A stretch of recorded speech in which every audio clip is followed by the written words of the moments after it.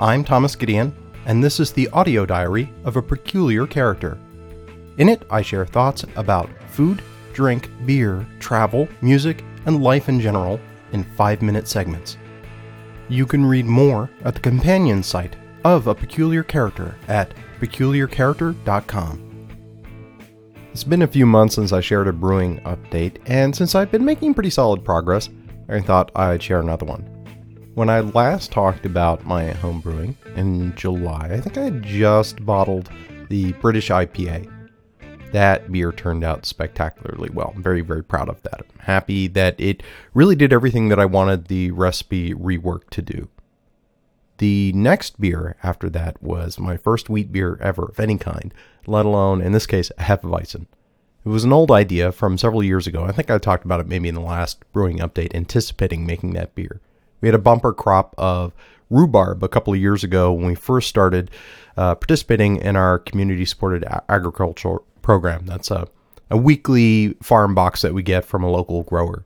We get all kinds of seasonal stuff, and in that first year, we just got a lot of rhubarb, and we're struggling with what we should do with it all. We put it in all kinds of baked goods. We even made simple syrup to go into cocktails and to flavor other kinds of drinks, and quite frankly, exhausted everything that we knew to do. It occurred to me then that it might be an interesting beer ingredient to try, but it's taken all this time to actually try it. Well, that beer turned out okay, I would say, and with at least 2 or 3 things that I'm very clearly going to do differently the next time around. Hefeweizens rely on ester formation. This is just one of the many compounds that can be produced by beer yeast to bring forward a spicy note, usually evocative of cloves. It turns out that this is highly contingent on good temperature control, and while I did cool the beer consistently throughout its fermentation, apparently maybe allowing it to warm as it finished might have resulted in more pleasant esters rather than some of the sort of used Band-Aid or burnt rubber esters that can come out. Now, that off flavor in the beer was very mild, so I think it's just a minor tweak when I make it next time. Also, I had some head retention problems, which I think could be a consequence of how much free chlorine there is in the county water supply. I've been experimenting with beers since then on treating that, I think with good effect, both noticeably knocking it out when heating the water to get the mash going. The rhubarb edition turned out great. I'm really happy with that. I think that was probably the single most successful aspect of that beer. There's some process tweaks that I would make, maybe adjusting the grain bill a bit. I had a very, very stuck sparge. That just means that when it came to draw the sugar water at the end of the mash off to then boil it with hops before eventually inoculating it with yeast, it was very hard to actually get the unfermented beer, the wort, out of the mash tun. The beer I made after that was a spiced brown ale that just went into the bottle a few weeks ago.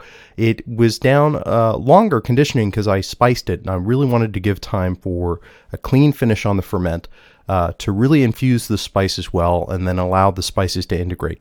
I tasted it last week, and it was carbonated after only 1 week in the bottle, but still kind of rough, not all as integrated and as flavorful as I wanted in terms of allowing everything to kind of settle down and be a bit more harmonious. So I'll probably continue to condition that in the bottle for another few more weeks before starting to share that one around.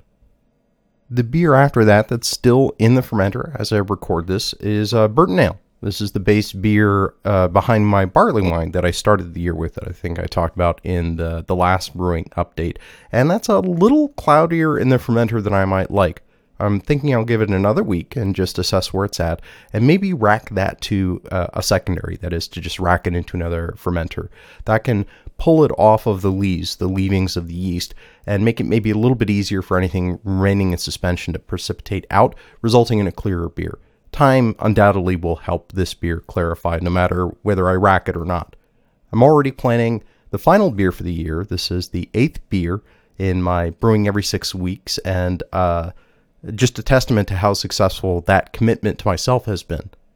I'll be brewing on the American Homebrew Association's Learn to Homebrew Day, which should be fun, and I'll be making one of my oldest recipes, the one I traditionally close the year with, my oatmeal stout. I've already tweaked the recipe up a little bit to make it a little truer to style, strengthen things that I like about it, simplify it a little bit leverage some of the things I learned, and I think most importantly try to bring much more of the characteristic creaminess of an oatmeal stout into the beer by increasing to a more correct proportion the amount of oats that will actually go into that. So I'll report back in a few months with progress on that beer, and looking forward. I have some exciting recipes coming up and projects in the brewing space, and those will be fun to share.